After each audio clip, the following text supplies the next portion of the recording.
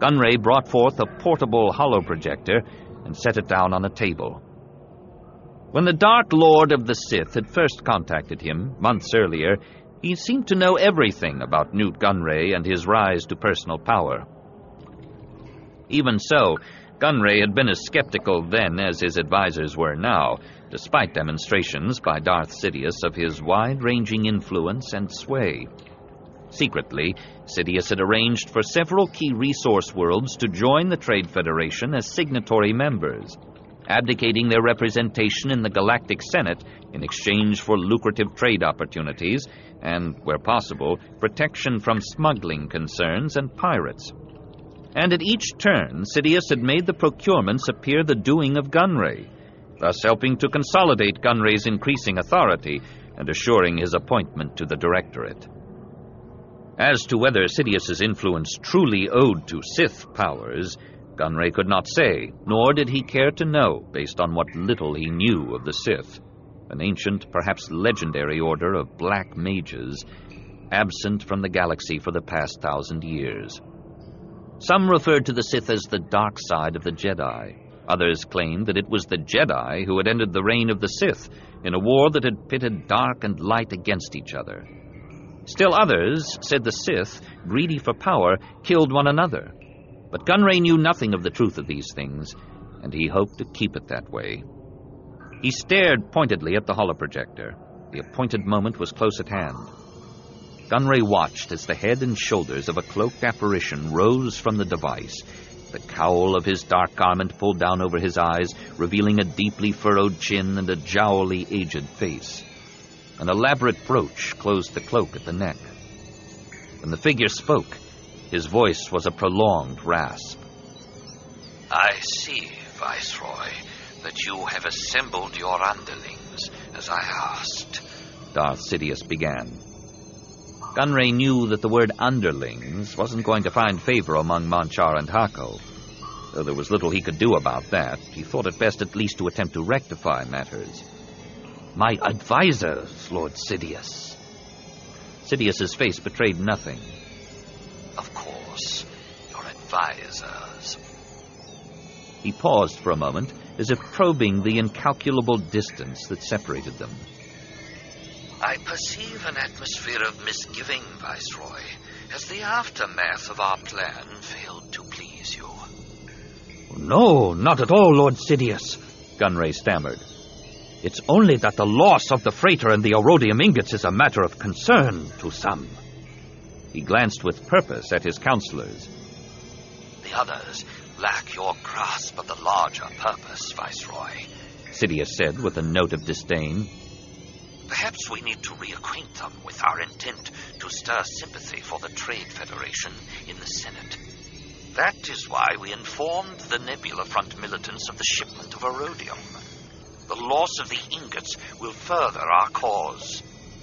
Soon you will have the politicians and bureaucrats eating out of your hands, and then the Trade Federation will at last have the droid army it needs.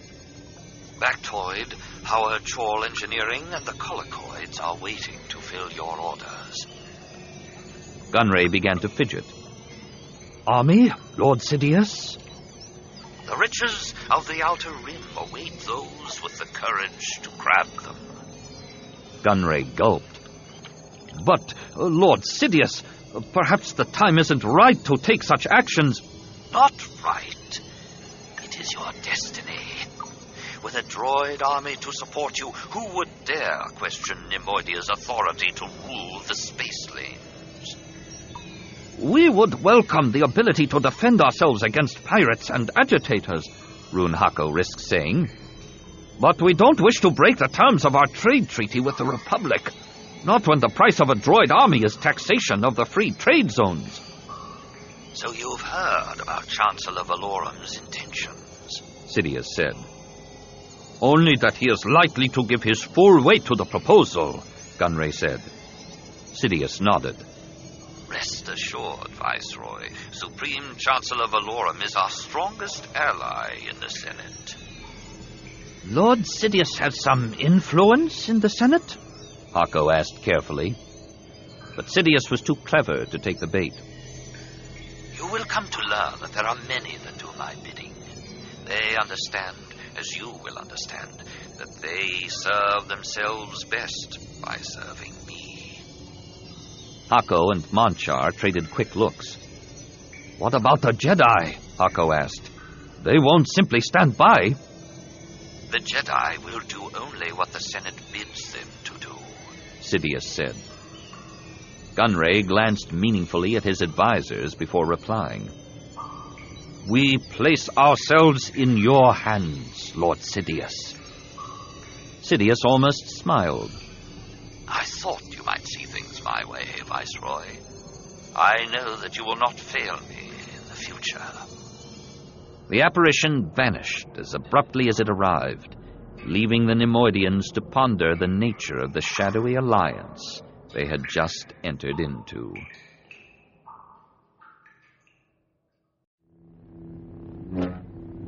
Outfitted in lackluster tunics and soft boots, the Jedi students stood in two opposing lines, 24 lightsabers ignited in brilliant cast, raised in twice as many hands. At a word from the lightsaber master, the 12 students comprising one line set themselves in defensive postures. At the next word from the master, the second line set themselves in offense stances. At the instructor's final word, the second line advanced in earnest. The students in the first line set their lightsabers to defend and, with choreographed precision, retreated purposefully. Qui-Gon and Obi-Wan watched from an observation gallery set slightly above the room's padded floor, deep within the pyramid that was the Jedi Temple's towering base. "I can remember those exercises like yesterday," Obi-Wan said. Qui-Gon quirked a smile. "It's a good deal of yesterdays for me, Padawan." The students were now kneeling in 2 rows, legs tucked underneath, with feet crossed behind them. The room was still, save for the sound of the lightsabers and the master's bare feet as he sauntered between the 2 rows, appraising each of his students. A Twi'lek, with slender head-tails and a heavily muscled upper body, his name was Anun Bundara, a duelist of unparalleled skill. The lightsaber master stopped in front of a female human student named Darsha Asant, who happened also to be his Padawan. Bundara squatted down on his haunches to regard her at eye level.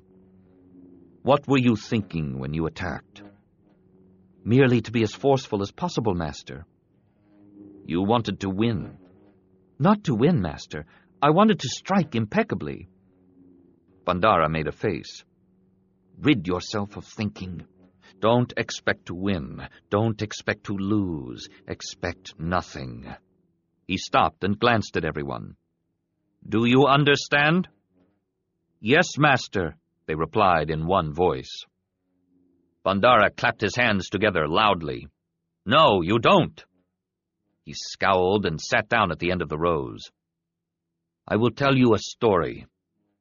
A human, wrongly accused of a crime, was being transported by repulsor lift vehicle across the desert wastes of a remote world to a prison. Without warning, the vehicle experienced a malfunction directly over a pit that was, in fact, the huge and ravenous mouth of a creature that inhabited the wastes. The sudden malfunction catapulted the human's escorts down into the mucus-coated maw of the creature. The human was also thrown from his perch, but at the last instant he was able to hang on to the vehicle's landing strut. Not with hands, however, for they were shackled in stun cuffs behind him, but with his teeth. Shortly, a caravan of travelers happened by. Lost and hungry, the travelers inquired to know the whereabouts of the closest settlement so they might replenish their meager stores. The human found himself in a quandary. By failing to respond, he understood that he might be sentencing the lost travelers to certain death in the sand wastes. But merely by opening his mouth and uttering a word, he would be sentencing himself to certain death in the digestive tract of the sand creature. Bundara paused. Under such circumstances, what must the human do? The students knew in advance that they were not likely to hear the answer from Anun Bundara. Getting to his feet, the lightsaber master added, "I will hear your responses tomorrow." The students bowed at the waist and kept their foreheads to the mat until Bandara had left the room. Then they rose, eager to compare opinions of the training session. Qui-Gon tapped Obi-Wan on the shoulder. "Come, Padawan. There's someone I wish to speak with." Obi-Wan trailed him down the steps and onto the soft floor. There, several Jedi Masters were conferring with their Padawans. Obi-Wan knew some of the Masters, slightly, but the person Qui-Gon steered them toward was not someone he had ever met. She was perhaps one of the most exotic women Obi-Wan had ever seen. Her face was triangular in shape, and the lower portion was tattooed in small diamond shapes that formed a vertical stripe from her lush, blue-black lower lip to the tip of her round chin.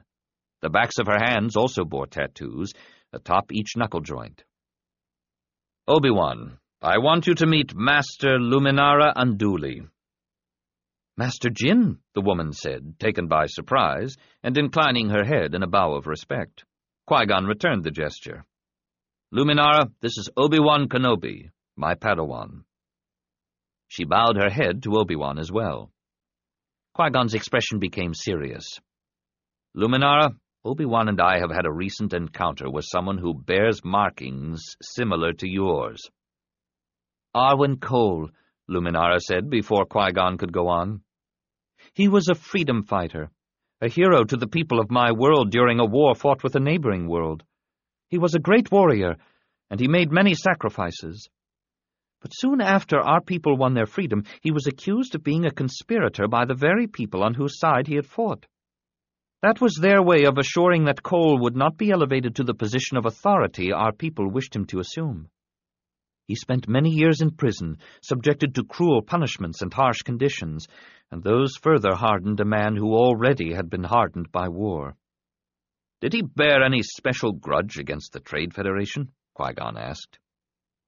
Luminara shook her head. "No more than anyone else in my home system. The Trade Federation brought us into the Republic, though they did so at the expense of my world's resources. In the beginning, Arwen Cole would hire himself out only to those whose cause he felt was justified. But over time, he became nothing more than a pirate and a contract killer. He was said never to have betrayed a friend or an ally." She paused for a moment, then added, "It is regrettable that history will remember the criminal Cole rather than the exemplary Cole. I was sad to hear that he had perished at Dorvala." When Qui-Gon didn't respond, Luminara asked, "Did he not?" Qui-Gon appeared preoccupied. "For now, I'll grant that he vanished at Dorvala." Carbon-scored and blistered by the explosion that had sundered the freighter, an arc of the Revenue's starboard hangar arm hung over Dorvala's wan polar cap. Perpetual sunlight poured in through the main hangar portal, where the arm's hand might have been, illuminating a shambles of cargo pods and barges. Affixed like a barnacle to the inner hull, however, sat a lone, battered shuttle. Inside the shuttle, and even the worse for wear, sat her crew of 8. "I'm still waiting for that pardon you promised," Cole said to Rella. She shot him a look. "If and when you get us out of this, and not a moment before." They had been inside the arm for almost 4 standard days. They hadn't planned on remaining in the hangar arm after the explosion, but once it had been determined that the arm was just outside the tug of Dorvala's gravity, Cole had decided that the hangar would be the best place to bide their time. The Hawkbat and the Nebula Front support ships had fled, and even the Inquisitor had disappeared, a fact that Cole found curious, since it was unlike the Nemoidians to leave cargo behind, jettisoned or otherwise. Another option would have been to race for Dorvala's surface, to what had been their base before the boarding operation. But Cole suspected that the base had been discovered and would probably be under surveillance. When Rella and some of the others had suggested striking out instead for Dorvala 4, it was Cole who reminded them that salvage and relief ships would be on their way to Dorvala, and a lone shuttle crawling through space would certainly attract unwanted attention. Cole and his crew suffered the monotony without complaint. Most of them were stoic by nature and no strangers to privation in any case. Anyone who wasn't wouldn't have been selected for the operation. Only Rella was inclined to speak her mind, but she and Cole had an understanding. "Anything on the comm?" Cole asked Boyney. Not a peep, Captain. Rella snorted. Who are you expecting to hear from, Cole? The Hawkbat is long gone. Cole looked past her to the Rhodian. What's the status of the systems? Nominal. Rella growled impatiently. You know, I can last in here as long as any of you, but this litany is driving me space-happy. She mimicked Cole's voice. System status. Then Boyney's. Nominal. She gave her head a shake.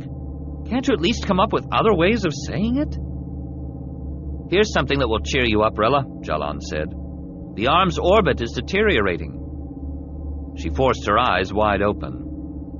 If you mean we're actually in danger of falling from the sky, you're right. I'm thrilled. Jalan looked at Cole. No immediate danger, Captain, but we should probably begin to think about leaving. Cole nodded. You're right. It's time we bid goodbye to this place. Served us well, though. Rella raised her eyes to the low ceiling.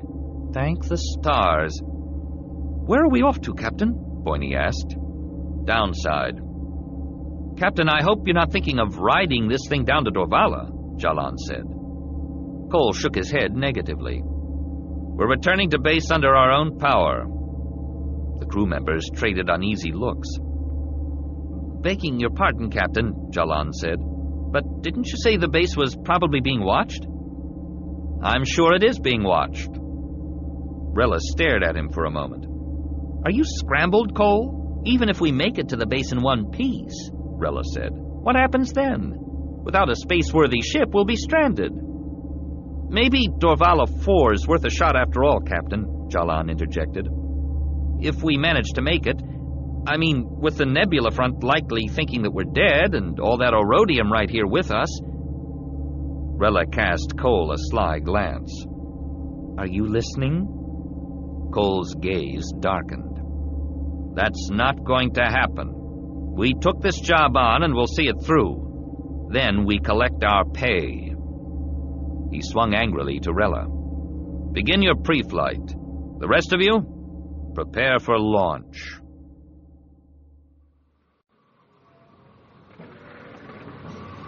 The small ship burned its way through sunlit Dorvala's nebulous envelope, red nose aglow and losing pieces of itself to the thin air.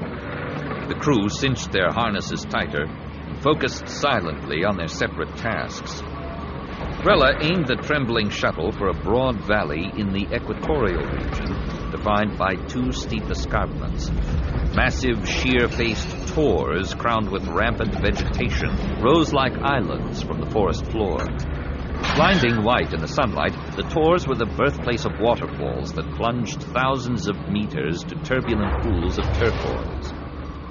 Dorvala mining had carved wide roads to the bases of most of the larger cliffs, and 2 circular landing fields, expansive enough to accommodate ferries, had been hollowed out of the forest. It was from here, with an assist from several disenfranchised employees of Dorvala Mining, that Cole had finalized his plans for boarding the revenue. The shuttle was leveling out of its bone-rattling ride down the well when a blunt-nosed ship tore past to port, intent on making its presence known. Who was that? Rella asked. Dorvala Space Corps, Boyney reported, his black orbs fixed on the authenticators. Coming about for another pass. Cole swiveled his chair to the viewport to watch the ship's lightning-fast approach. It was a fixed-wing picket ship, single-piloted but packing dual laser cannons. Incoming transmission, Captain, Boyney said. They're ordering us to set down. Did they ask us to identify ourselves? Negative. They just want us on the ground. Cole frowned. Then they already know who we are. That Judicial Department Lancet, Rella said, turning to Cole.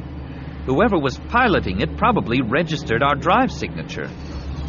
The picket barrel rolled through a tight loop and came back at them once more, this time firing a burst from its forward laser cannon. They mean business, Captain, Boyney said. Cole swung to Rella. Keep an eye out for a place to crash. She gaped at him. You mean land, don't you? The picket's lasers stitched a ragged line across the shuttle's tail. What had been a steady roar from the engines became a distressed whine. Flames licked their way through the aft bulkhead, and the cabin began to fill with thick, coiling smoke. "We're dirt-bound!" Rella shouted. Cole clamped his right hand on her shoulder. "Hold her steady. Fire repulsors and brace for impact." Contact with the ground was even harsher than any of them had anticipated. The starboard stabilizer plowed into the leaf-littered soil at an acute angle, causing the ship to flip like a tossed coin. The roll seemed to go on forever, punctuated by the deafening clamor of collisions. The hull caved in, and conduits burst, loosing noxious fluids and gases. All at once, it was over. New sounds filled the air. The pinging of cooling metal, the hiss of punctured pipes, the boisterous calls of frightened birds. Gravity told Cole that they were upside down. He unclipped his harness and allowed himself to drop to the ceiling of the shuttle. Rella and Boyney were already there, bruised and bleeding, but regaining consciousness even as Cole went to them. He put an arm under Rella's shoulders and took a quick look around. The rest of the crew were surely dead or dying. Satisfied that Rella would be all right, Cole sprang the portside hatch. Moisture-saturated heat rushed in on everyone, but blessed oxygen as well. Cole bellied outside and immediately consulted his comlink's compass display. "Did Jalan make it?" Rella asked weakly. The human answered for himself. "Barely." Cole squirmed back inside. Jalan was hopelessly wedged beneath the console. He placed a hand on Jalan's shoulder. "We can't take you with us," he said quietly. Jalan nodded. "Then let me take a few of them with me, Captain." Rella crawled over to Jalan. "You don't have to do this," she started to say. "I'm most wanted in 3 systems," he cut her off. "If they find me alive, they're only going to make me wish I was dead anyway." Boyney looked at Cole, who nodded. "Give him the destruct code. Rella, separate the ingots into 4 equal allotments. Put 2 allotments in my pack, 1 in yours and 1 in Boyney's." He glanced back at Boyney. "Weapons and orodium only. No need for food or water, because if we don't make it to the base, Dorvala Penal will be providing all of that for us." Moments later, the 3 of them exited the ship. Cole shouldered his weighty pack, took a final compass reading, and set off toward a nearby tor at a resolute clip. Everyone kept up as best they could, climbing steadily under thick canopy for the first quarter hour while the picket ship made pass after pass in search of some sign of them. From the high ground at the base of the Lomite cliff, they could see the picket ship hovering over the treetops. Rella grimaced. "He found the shuttle." "Unlucky for him," Cole said. No sooner had the words left Cole's mouth than an explosion ripped from the forest floor, catching the picket ship unawares. The pilot managed to evade the roiling fireball, but the damage had already been done. Engines slagged, the fighter listed to port, dropped like a stone. The second picket ship roared overhead just as the first was exploding. The third followed, angling directly for the base of the tor where Cole and the others were concealed. The picket poured fire at the tor, blowing boulder-sized chunks of lomite from the cliff face. Cole watched the ship complete its turn and set itself on course for a second run.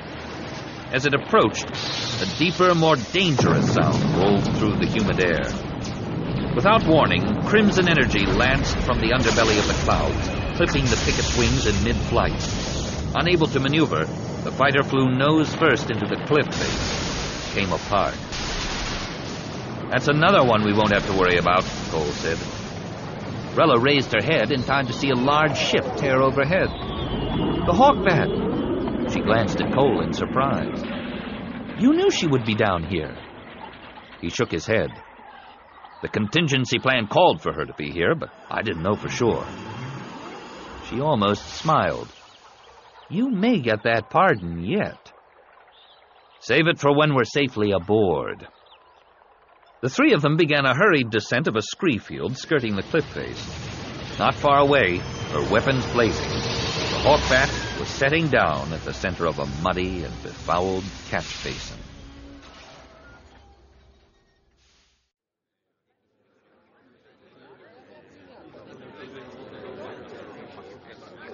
Thousands of sentient species had a home on Coruscant, though it might be only a kilometer-high block of nondescript building.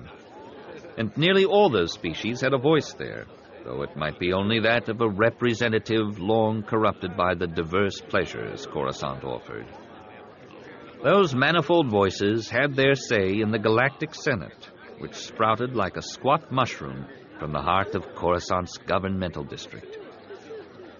Flanked by his two aides, Doriana and Festage, Senator Palpatine smiled pleasantly as he threaded his way toward the rotunda, easing past the blue-robed Senate guard stationed at the doorway and stepping down into Naboo's balcony platform in the vast amphitheater. One of 1,024 identical balconies that lined the inner wall of the dome, the platform was circular and spacious enough to accommodate half a dozen or more humans. Palpatine sensed renewed intensity in the recycled air. Gossip had alerted everyone to the topics Valorum planned to discuss, but many were eager to hear for themselves and hungry to respond. In an effort to take a measure of senatorial opinion regarding taxation of the outlying trade routes, Palpatine had spent the past few days meeting with as many senators as possible. Gently, he had attempted to persuade the undecided into backing Valorum, so that the Supreme Chancellor might carry the day without the support of Naboo and its neighboring worlds. His own sense of urgency took him by surprise. The buzz in the rotunda was that infectious. By the time the Supreme Chancellor finally showed himself, the atmosphere was agitated. Valorum's perch was a 30-meter-tall dais that rose from the center of the floor like the stalk of a flower. Conveyed to the bud of the flower by turbolift, Valorum stood alone, with the Senate's sergeant-at-arms, parliamentarian, journal clerk, and official reporter seated below him in a round dish that cradled the bud. When the clapping and the occasional verbal accolades had gone on long enough, Valorum held up his hands in a gesture that begged silence. His first words brought a faint smile to Palpatine's lips. "Delegates of the Galactic Senate, we find ourselves beset by a confluence of sobering challenges. Frayed at its far-flung borders by internecine skirmishes, and hollowed at its very heart by corruption, the Republic is in grave danger of unraveling. Recent events in the Mid and Outer Rim demand that we stem the rising tide of strife by restoring order and balance. So dire is our plight that even extreme measures should not be dismissed out of hand." Valorum paused briefly to allow his words to sink in. "The free trade zones were originally created to foster exchange between the core worlds and the outlying systems of the Mid and Outer Rims. At the time, it was thought that free and open trade would prove a benefit to all concerned. But those zones have since become a haven, not only for smugglers and pirates, but also for shipping and trading cartels that have availed themselves of the liberties we ensured by setting themselves up as entities of political and military leverage." Murmurs of concurrence and discord stirred the already impassioned air. "The Trade Federation comes before us with a request that we do something to safeguard commerce in the outlying sectors. They are within their rights to request this, and we are obliged by our covenant to respond. But in a very real sense, it is the questionable practices of the Trade Federation that have made it a target for thieves and terrorists. In the same way, we must accept some of the blame for this, since it was this body that granted the Trade Federation such latitude, and it is this body that has chosen to turn a deaf ear, time and again, to what transpires in the outlying systems. This practice cannot be allowed to continue. The Trade Federation has become a bloated creature, ingesting lesser concerns and refusing to do business with worlds that seek to ship with its few remaining competitors. It would not be overstatement to say that these trade zones are no longer free. And yet the Trade Federation comes before us to solicit our help in putting an end to the disorder it has fashioned. There is a solution to all this. If the Trade Federation wants us to ensure that the outlying systems be made safe for commerce, a task that will require action from this body as well as from the many systems that lay within the free trade zones, then those planetary systems must be brought into the Republic as member worlds. Those worlds that the Trade Federation currently represents in the Senate must abjure their affiliation with the Federation and bring their individual voices to this hall to be heard as autonomous systems once more. Valorum allowed the grumbling to go on for several moments before he gestured again for silence. We urge that the worlds of the free trade zones move quickly and decisively. Terrorist groups like the Nebula Front are merely the tip of a more deep-seated discontent. By working in accordance, the volunteer militaries and space corps of the affected systems can quell local insurrections before they swell to widespread revolution. The direct consequence of this will be the abolition of the free trade zones. The trade routes to those outlying systems that join the Republic would henceforth be subject to the same taxation that applies to the routes in the core, the colonies, and the inner rim. I urge you to consider that such action is long overdue, for free trade is no longer that, when all trade is controlled by one cartel. Clamorous cheers and boos punctuated the air, but reaction was not as mixed as Palpatine had feared it might be. Still, he was disappointed. Valorum had made a case for taxation without addressing any of the consequences or the possible compromises that might be made. Exasperated, Palpatine glanced around the amphitheater, wondering who would make the first move, figuratively and literally. It was the Nemoidians who acted, loosing their balcony from the inner wall and directing it to the center of the rotunda. Detached, the platforms resembled sleeker versions of the repulsor-lift air taxis that filled Coruscant's skies. We recognize Delegate Lot Dodd, Valorum said, representing the Trade Federation. A saucer-shaped hovercam with a single antenna rushed in to broadcast Lot Dodd's flat-faced likeness to the screens built into the display consoles of the balconies. We submit that the Senate does not have the right or the authority to enact taxation of the outlying trade zones. This is nothing more than a ploy to break up our consortium. It was the Trade Federation who opened the hyperlanes to the outlying systems, who risked the lives of its spacefaring captains to bring formerly primitive worlds into the Republic and new resources into the core. If the Senate does not wish to intercede with the Nebula Front, or indeed if it is incapable of doing so, Dodd continued, then it must at least grant us what we need to defend ourselves. As it is, we are defenseless in the face of far superior fighters. Where some cheered and some booed, Valorum merely nodded.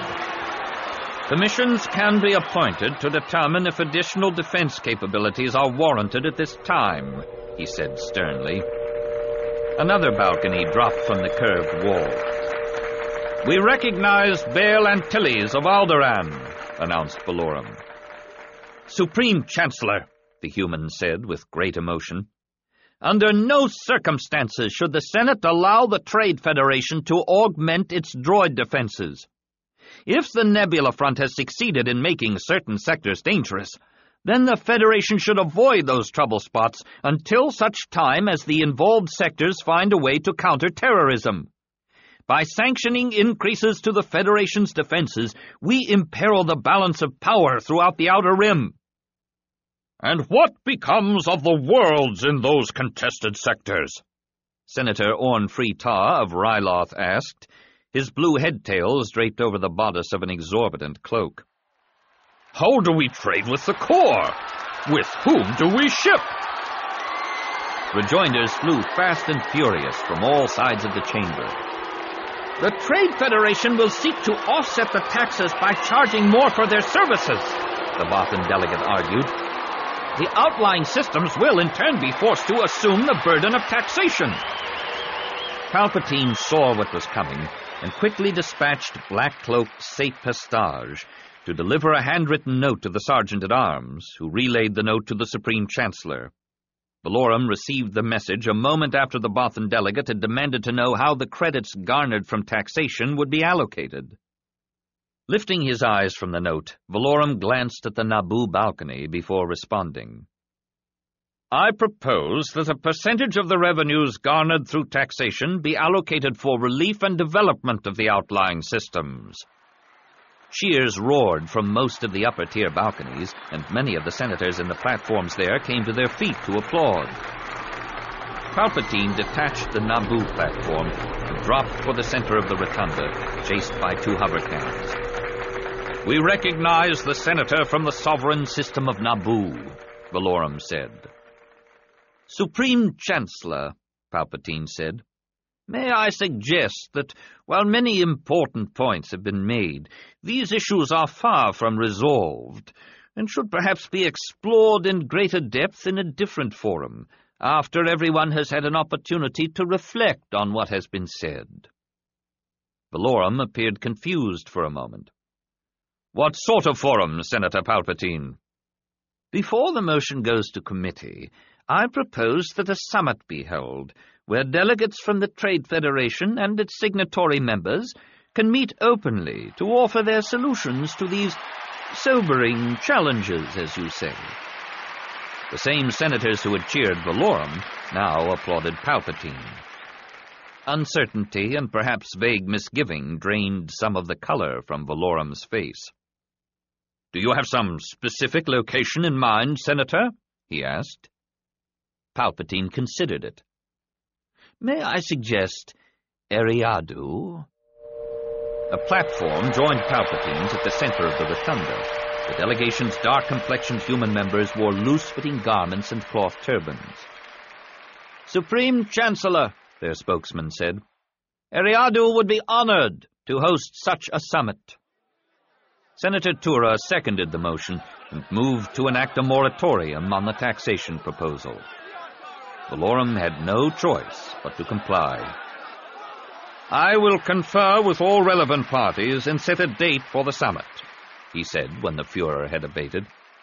"With regard to taxation of the outlying trade routes, there will be a moratorium on the voting process until the summit concludes and all viewpoints have been expressed. Furthermore, as a sign of the Senate's commitment to foster peace and stability, I shall attend the summit personally." Many in the rotunda rose and applauded. Valorum's gaze found Palpatine and lingered on him for a moment. Palpatine smiled and nodded conspiratorially.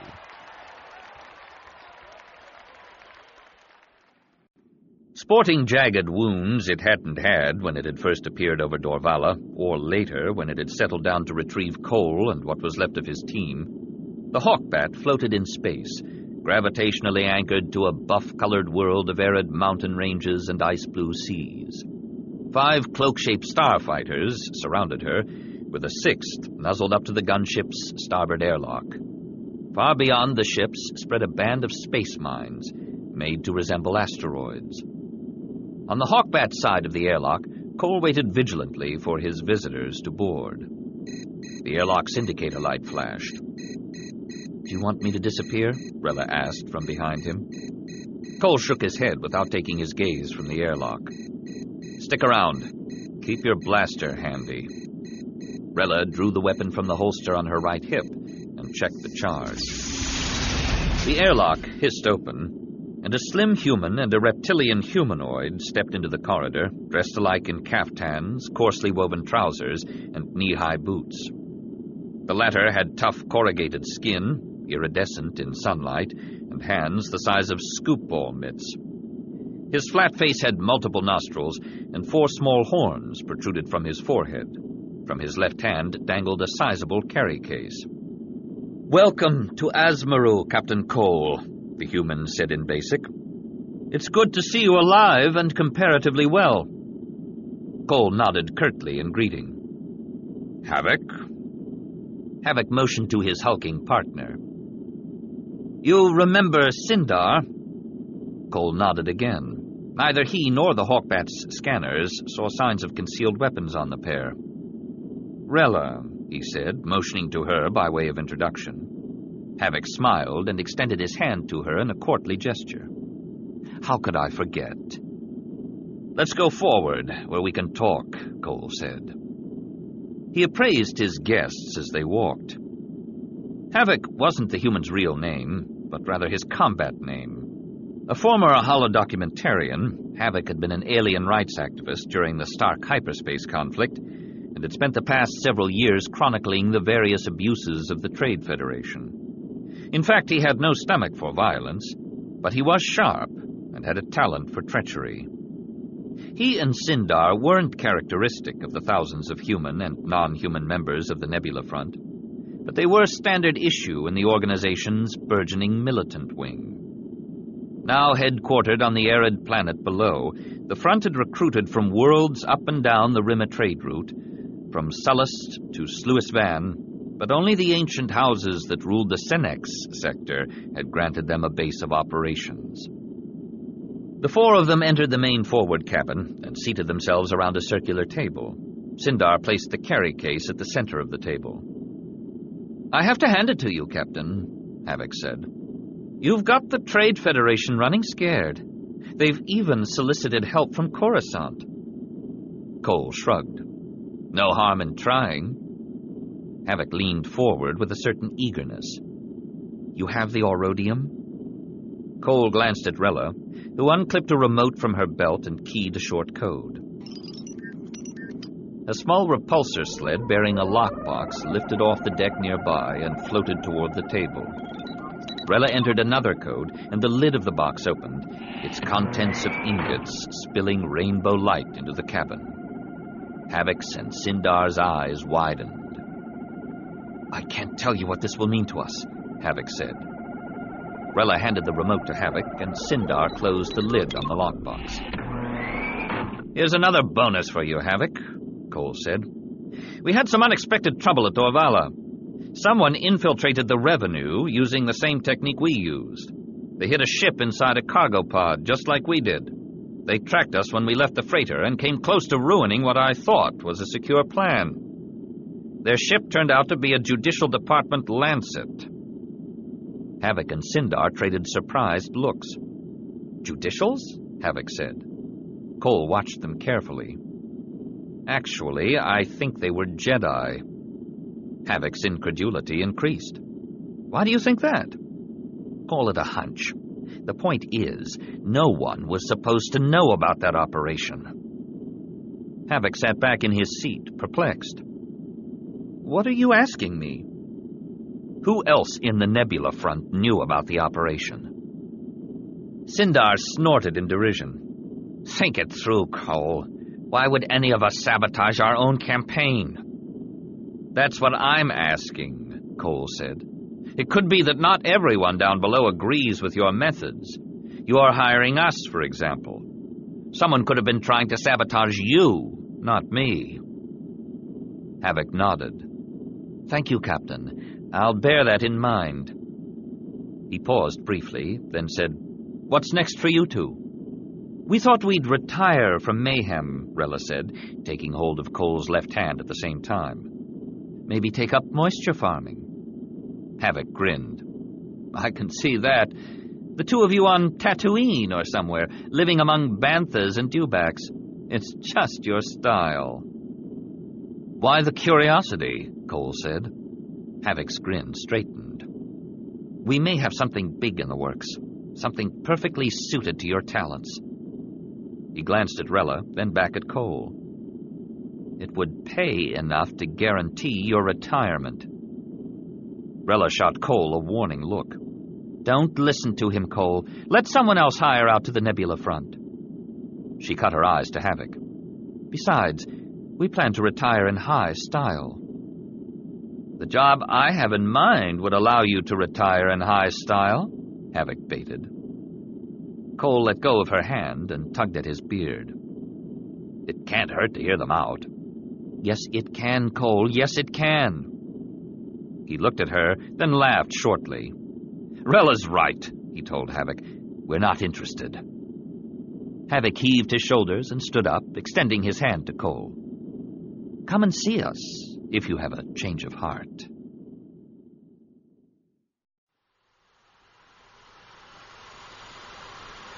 Much closer to the core, the Inquisitor had returned home. Sullen Nemoidia rotated slowly beneath the ring-shaped freighter. In Zone 2 of the port arm, balanced atop his claw-footed mechno chair, sat Viceroy Newt Gunray in rich burgundy robes and triple-crested tiara. Off to Gunray's right stood legal counsel Rune Hako and Deputy Viceroy Hath Manchar. And to Gunray's left, the Inquisitor's new commander, Dorte Dauphine, fresh from the debacle at Dorvala and still bewildered by his unexpected promotion.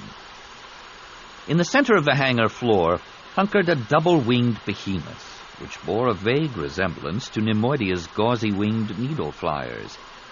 Ponderously exiting the wide-open jaws of the behemoth's foot ramp rode thickly armored, russet-colored vehicles that might have been modeled on charging banthas, their backs humped in anger, puffing clouds of hot exhaust, laser cannons extended like tusks. Behind those came droid-operated repulsor lift tanks, with shovel-shaped prows and top-mounted gun turrets. Prototype war machines, the gargantuan landing craft, the monstrous multi-troop transports, and the sleekly styled tanks had been designed and built by Howard Chol Engineering and Factoid Armor, whose alien representatives were standing in full view of Gunray and beaming with pride. "Behold, Viceroy," Howard Chol's insectoid representative said, gesturing with all four arms to the closest transport, whose circular deployment hatch, hinged at the top, was just swinging open. Gunray watched in amazement as a rack telescoped from the hatch and dozens of battle droids unfolded themselves before his eyes. "And this, Viceroy," Factoid's winged representative added. Gunray's red eyes moved back to the landing craft in time to see a dozen air hooks soar toward the upper reaches of the hangar arm. Blade-thin vehicles with twin footrests and top-mounted blasters, all were piloted by droids whose backward-leaning postures made them appear to be hanging onto the slender handlebars for dear life. Gunray was speechless. "As you have probably observed, Viceroy," Howard Chol's representative was saying, "the Trade Federation already has most of the raw materials needed to create your army." He motioned to the representative from Factoid. "In partnership with Factoid, we can convert your security and worker droids to battle models and your barges and cargo pods to landing craft." "More units, less money," the Howard Chol's representative added. "We enjoy dealing with Nemoidians," Factoid's representative said, "because of the enthusiasm and awe you demonstrate for our creations. Therefore, we have other weapons in mind for you. Starfighters that will no longer have to rely on droid pilots, but will themselves answer to a central control computer." Gunray heard Dauphine swallow audibly, but it was Hako who spoke. "This is madness," he said, lowering his voice and limping closer to the mechno chair. "Are we merchants, or are we would-be conquerors?" "You heard Darth Sidious," Gunray hissed. "These weapons will ensure that we remain merchants. They are our guarantee that groups like the Nebula Front or mercenaries like Captain Cole will never again risk going against us." "Darth Sidious keeps us in servile fearfulness," Hako said, blinking repeatedly. "What can we do otherwise?" asked Dauphine. "Instead of honoring our request for additional defenses, the Senate threatens us with taxation. We need to take matters into our own hands if we are to protect our cargoes. Or would you have us continue to lose ships to terrorists, in addition to losing profits to taxation?" "But the other members of the Directorate?" "For the time being, they are not to know anything of this. We will apprise them of these things gradually, and only if necessary." "Yes," Gunray said, "only if necessary." Palpatine had been on Coruscant for several years, and he felt that he knew the place better than many lifelong residents did. He knew it the way a jungle cat knew its territory. Frequently, he would shrug off his elaborate cloak and take up the simple dress of a trader or a recluse.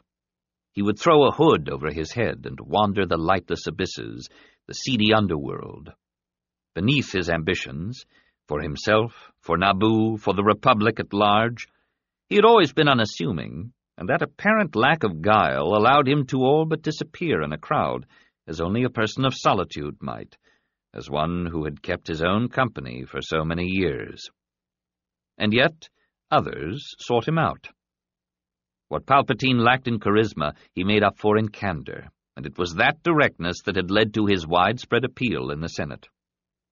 Among the delegates who represented the worlds of the outlying systems, his reputation was particularly exalted, primarily because tiny Naboo was one of those worlds, all by itself at the edge of the Mid-Rim, with Malastare, home to Grans and Dugs, its only neighbor of significance. Like many of its neighbors, Naboo was ruled by an elected monarch, and an unenlightened one at that. But it was a peaceful world, unspoiled, rich in classic elements, and inhabited not only by humans, but also by a mostly aquatic indigenous species known as Gungans. When most of his peers had left public service at the accepted age of 20, Palpatine had elected to remain a politician. His tenure on Coruscant had provided him with singular insight into the afflictions that vexed the outlying star systems. It was while befriending a group of Bith delegates that he first learned of the Nebula Front, and later it was a Bith who introduced him to some of the members who commanded the organization. By rights, Palpatine should have had nothing to do with terrorists, but the founding members of the Nebula Front were neither fanatics nor anarchists. Many of their grievances with the Trade Federation and Coruscant were legitimate. More important, wherever the Federation was involved, it was difficult to remain impartial. Eventually, the Bith had introduced him to the Front's newest leader, Havoc. For previous meetings with Havoc, Palpatine had selected out-of-the-way places in Coruscant's lawless lower levels. But the current crisis in the Senate had necessitated that they exercise a greater measure of secrecy. So Palpatine had chosen a humans-only club in Coruscant's mid-level, a place where patricians could gather for tobacco, brandy, games of Djarik, and quiet reading, and where there were actually fewer prying eyes than lower down. "Valorum is audacious," Havoc said angrily, as soon as they were seated at a table in the club's hardwood-paneled dining room. "He has the gall to announce a summit in the Mid-Rim, on Eriadu, no less, without asking the Nebula Front to participate." "Unlike the Trade Federation," Palpatine said, "the Nebula Front does not enjoy representation in the Senate." "Yes, but the Front has many friends on Eriadu, Senator." "Then all the better for you, I should think." "We're fed up with Valorum.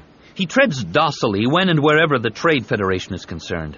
His threat to tax the trade routes is pure rhetoric. It's time that someone convince him that the Nebula Front can be a more dangerous foe than the Trade Federation." Palpatine made an offhand gesture, as if in dismissal. "It's true that the Supreme Chancellor has little understanding of the Nebula Front's objectives, but he is not your primary obstacle. Look elsewhere for your enemies. Look to the members of the Trade Federation Directorate." Havoc mulled it over for a moment. "Perhaps you're right. Perhaps we do need to look elsewhere." He grinned faintly and lowered his voice to add, "We have made a powerful new ally who has suggested several courses of action." "Indeed. It was he who provided the data we needed to destroy a Trade Federation freighter at Dorvala." "The Federation has thousands of freighters," Palpatine said. "If you expect to be victorious by destroying their ships, you're deluding yourselves. You must get to the principles, just as I have been doing in the Senate." "Do we have any friends there?" "A meager few. Whereas the Trade Federation has the support of many important delegates who are enriched for their loyalty." Havoc rested his elbows on the table and leaned forward. "We have the funds you asked for." Palpatine's eyebrows went up. "Already?" "Our benefactor told us that the revenue—" "It's best if I don't know how you received them," Palpatine interrupted. Havoc nodded in comprehension. "One possible problem. It's in the form of orodium ingots." "Orodium?" Palpatine sat back in his chair, steepling his fingers. "Yes, that could present a problem. I can't very well distribute ingots to those senators we hope to impress. We'll have to have the orodium converted to Republic Detaries, even though that will require some time." Palpatine fell silent for a moment, then said, "May I suggest that one of my aides help you set up a special account with the bank on an outlying world that won't ask questions about the origin of the ingots? Once the orodium is safely deposited there, you'll be able to transfer funds through the Intergalactic Bank and draw against the account in the form of Republic credits." Havoc clearly liked the idea. "I know you'll put the funds to the best possible use. I'll do all within my power." Havoc smiled in admiration. "You are the voice of the outer systems, Senator."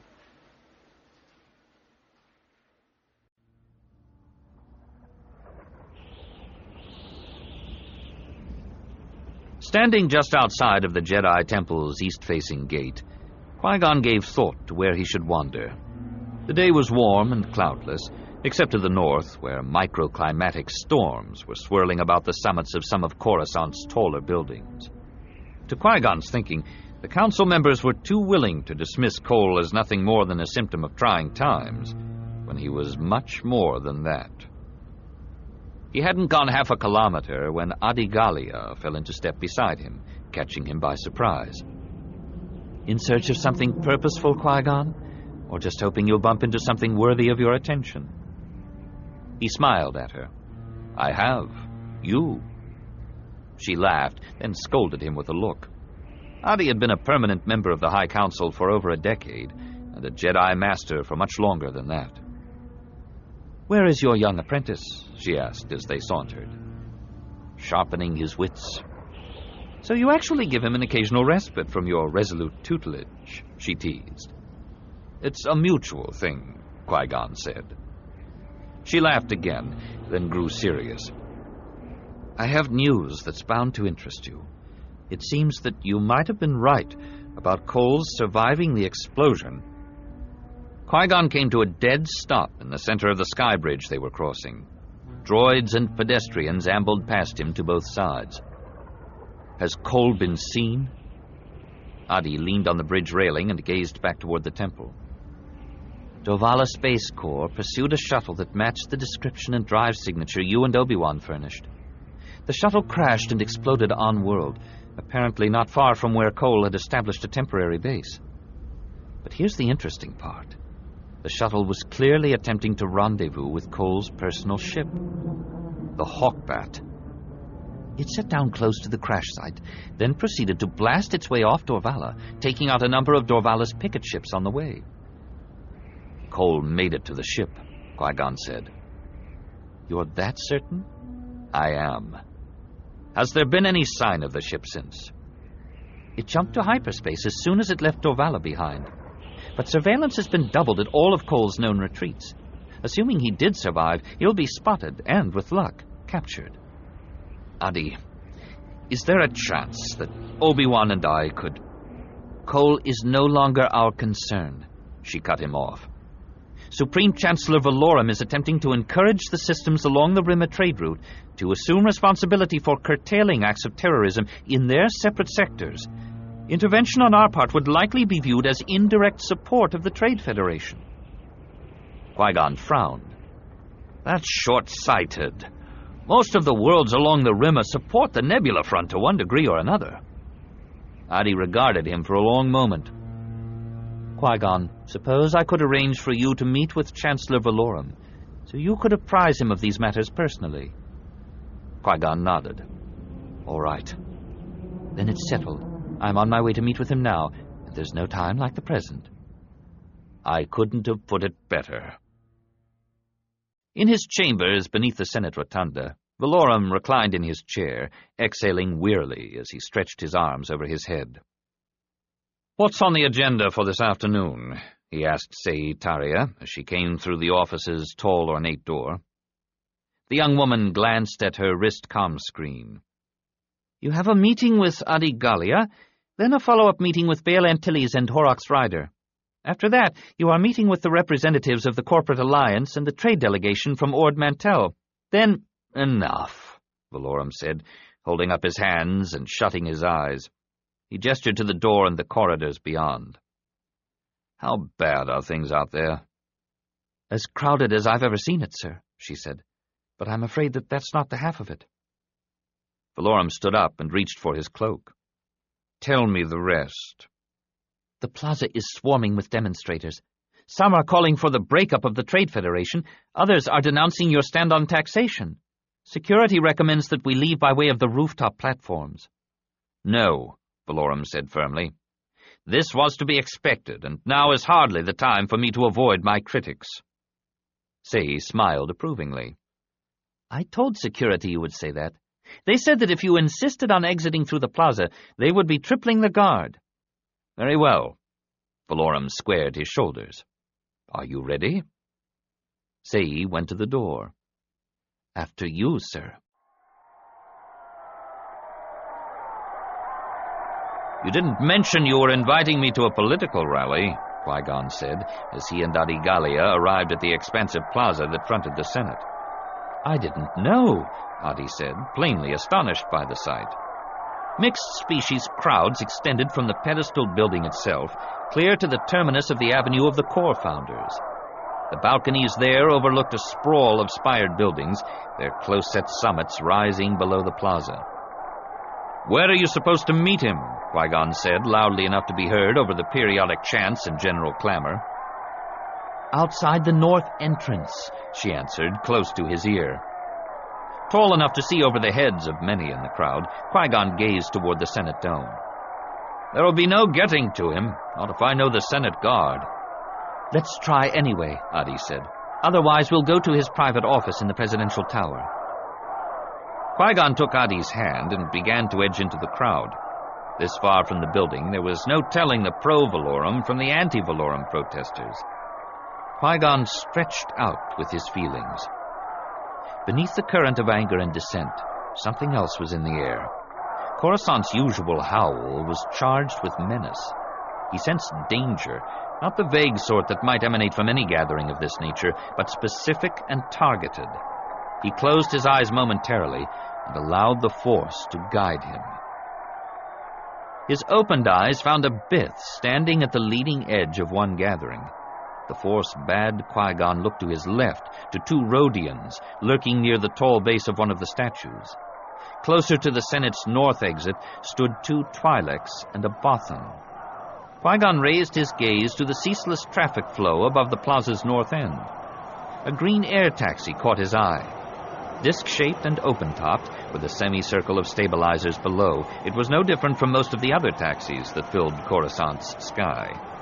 But the fact that it was riding outside the defined corridor of the auto-navigation lane told Qui-Gon that the pilot, another Rhodian, knew the sky lanes well enough to have been granted a free travel permit. Not far below the taxi, just at the rim of the plaza, hovered an 8-lobed repulsor lift platform, atop which sat Chancellor Valorum's personal shuttle. Qui-Gon swung to Adi. I sense a disturbance in the Force. She nodded. I feel it, Qui-Gon. He glanced up at the air taxi, then cut his eyes to the Rhodians positioned near the statue base. The Supreme Chancellor is in danger. We need to hurry. Unclipping their lightsabers from their belts, they began to thread their way through the crowd. They reached the north exit in time to see a phalanx of guards surge into the plaza. Behind them came Valorum and his young aide, at the center of 6 other guards who were steering the couple toward the docking platform. Qui-Gon looked up. The air taxi reversed directions and began to hover above the plaza. At the same instant, the 2 Twi'leks began to hasten toward Valorum, their hands buried in the sleeves of their loose robes. Suddenly, blaster bolts streaked from the crowd, catching 2 of the most forward guards and dropping them to the paving stones. Screams erupted, and the crowd panicked, rushing every which way to avoid danger. Qui-Gon ignited his lightsaber and moved toward the Twi'leks. Weapons drawn, they fired, only to see the bolts deflected by the lightsaber's brilliant green blade. Additional bolts darted from the Rhodians' blasters, but Qui-Gon moved quickly and managed to deflect those. He twirled, raising his weapon to parry fire, careful to divert the bolts above the heads of the scattering demonstrators. The Force told him that Adi, her crimson blade ignited, had angled for Valorum, who was effectively pinned to the plaza by his guards. An explosion sounded nearby, launching clouds of astringent white smoke and further terrifying the fleeing demonstrators. Qui-Gon understood at once that the detonation was only a distraction. The real danger came from the opposite side of the plaza, where 2 more assassins were racing forward, armed with small hand blasters. As another guard fell, one of the assassins fired into the gap that had been opened in Valorum's protective cordon. Adi turned 2 of the energy darts, but a third got through. Valorum grimaced in pain and toppled sideways. A Senate guard advanced, his long rifle blazing, felling both assassins. Qui-Gon heard the air taxi begin a rapid descent, its rounded form trailing a trio of hauling cables. A Twi'lek and the 2 Rhodians fought their way to a clear area in the plaza and grabbed hold of the cables. Qui-Gon prized a liquid cable launcher from a pouch on his belt and fired it as he ran. The hook bit deep into the underside of the taxi, and the monofilament cable began to unspool. Qui-Gon hooked onto the cable, thumbed the winding mechanism, and rode it skyward, his lightsaber extended in his right hand. Coming alongside the 2 Rhodians, he severed their cables with his blade, sending them plummeting back to the plaza. The Twi'lek, however, was still above him, and Qui-Gon realized that he would never reach him in time. The air taxi was already banking for the northern lip of the plaza, clearly hoping to shake Qui-Gon loose into one of the chasms below. Level with the tallest of the Corps Founder statues, Qui-Gon let go and dropped, landing on the shoulders of the statue, then leaping to the pedestal base and finally to the plaza. Qui-Gon spun on his boot heels and hurried for Valorum. Formed up into an unbreachable perimeter, the remaining guards stood with their feet planted and their rifles pointed straight out. Adi saw Qui-Gon approaching and told the guards to make room for him. The right side of Valorum's cloak showed a large bloodstain. "We have to get him to the med center," Adi said in a rush. Qui-Gon put his right hand under Valorum's left arm and eased him to his feet. Adi supported him from the other side. With their lightsabers still ignited, they began to move the Supreme Chancellor back into the Senate building, while the guards covered their retreat. It was theorized, by those who devoted themselves to such things, that one could fall from the roof of the Senate dome and land directly in the med center, at which the delegates enjoyed exclusive privilege. A safer and far more certain method for arriving intact at the Galactic Senate Med Center was to ride a turbolift from the Rotunda, or be delivered there by sky car, as Senator Palpatine had chosen to do. Sate Pestage piloted the sky car to an unoccupied lobe of a docking platform anchored to the entrance coded for humans and near humans, by far the most adorned of all the rectangular admitting areas. "Waste no time," Palpatine said from the back seat. "But be discreet." Pestage nodded. "Consider it done." Palpatine stepped from the rear of the circular sky car, gave a smart tug to the front of his embroidered cloak, and disappeared through the entrance. In the lobby, he encountered Senator Ornfree Ta. "I heard that you were here," Palpatine said. The corpulent Twi'lek gave his massive head a presumably mournful shake. "A tragic event, truly terrible." Palpatine raised an eyebrow. "All right," Ta huffed. "The truth is that Valorum has been blocking my requests for reduced tariffs for the exportation of Rill from Ryloth. If I can ease that by visiting him in the hospital, so be it." "We do what we must," Palpatine said mildly.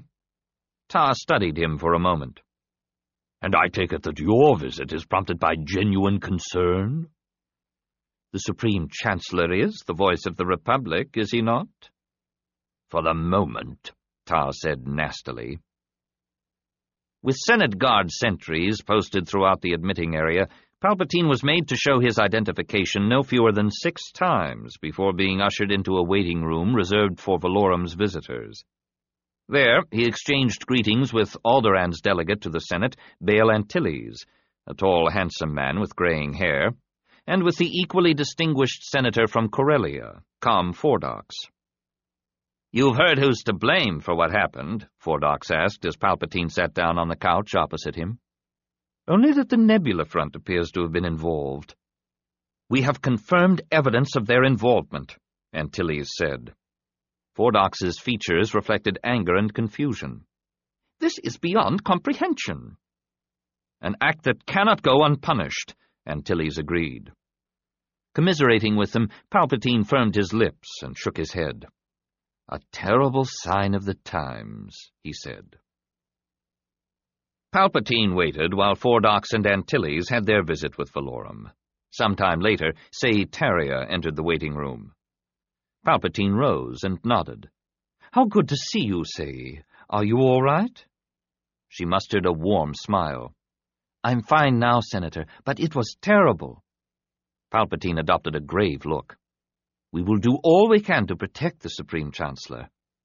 "I know you will. How is he?" She glanced at the door. "Eager to see you." Valorum looked pale and grim, but he was sitting up in bed, his right arm from wrist to shoulder encased in a soft tube filled with bacta, a transparent gelatinous fluid produced by an insectoid alien species. Bacta had the ability to promote rapid cell rejuvenation and healing, usually without scarring. Palpatine often felt that the wondrous substance was as key to the survival of the Republic as were the Jedi. "Supreme Chancellor," he said, approaching the bed, "I came as soon as I heard." Valorum made a gesture of dismissal with his left hand. "You shouldn't have bothered. They're releasing me later today." He motioned Palpatine to a chair. "In any event, I want to thank you for the message your aide delivered to the podium. But why didn't you inform me in advance of your plan to propose a summit meeting?" Palpatine spread his graceful hands. "It was a spur-of-the-moment decision. Something had to be done before the taxation proposal went to committee, where it may have been crushed out of hand." "A brilliant stroke." Valorum fell silent for a long moment. "The Judicial Department has advised me that my attackers are members of the Nebula Front." Valorum forced an exhale. "Now I see what the Trade Federation is up against." Palpatine said nothing. "But what was the Nebula Front's motive in attacking me? I'm doing what I can to find a peaceful solution to all this." "Your efforts are obviously not enough for them," Palpatine said. Valorum thought about it. "Perhaps I was wrong in ruling that the Nebula Front shouldn't be allowed to participate in the Ariadu summit. I feared giving the impression that the Republic would be recognizing them as a political entity. Furthermore, I couldn't envision them sitting down at the same table with the Nemoidians." Confusion clouded his eyes. "But what could they hope to gain by having me killed?" "I've been asking myself the same question," Palpatine replied. "But you were right not to solicit their participation. They are dangerous and deluded." Valorum nodded. "We can't risk having them interfere at Ariadu. Too much is at stake. The outlying systems must be encouraged to speak for themselves, without fear of reprimand by the Trade Federation or reprisals by the Nebula Front." Palpatine steepled his fingers in reflection. "Perhaps it is time to ask the Jedi for help," he said at last. Valorum regarded him for a long moment. "Yes, perhaps the Jedi would be willing to intervene." He brightened somewhat. "Two of them helped thwart my would-be assassins." "Indeed?" "The Senate will have to sanction Jedi involvement. Would you consider introducing the motion?" Palpatine smiled with his eyes. "I would consider it a great honor, Supreme Chancellor."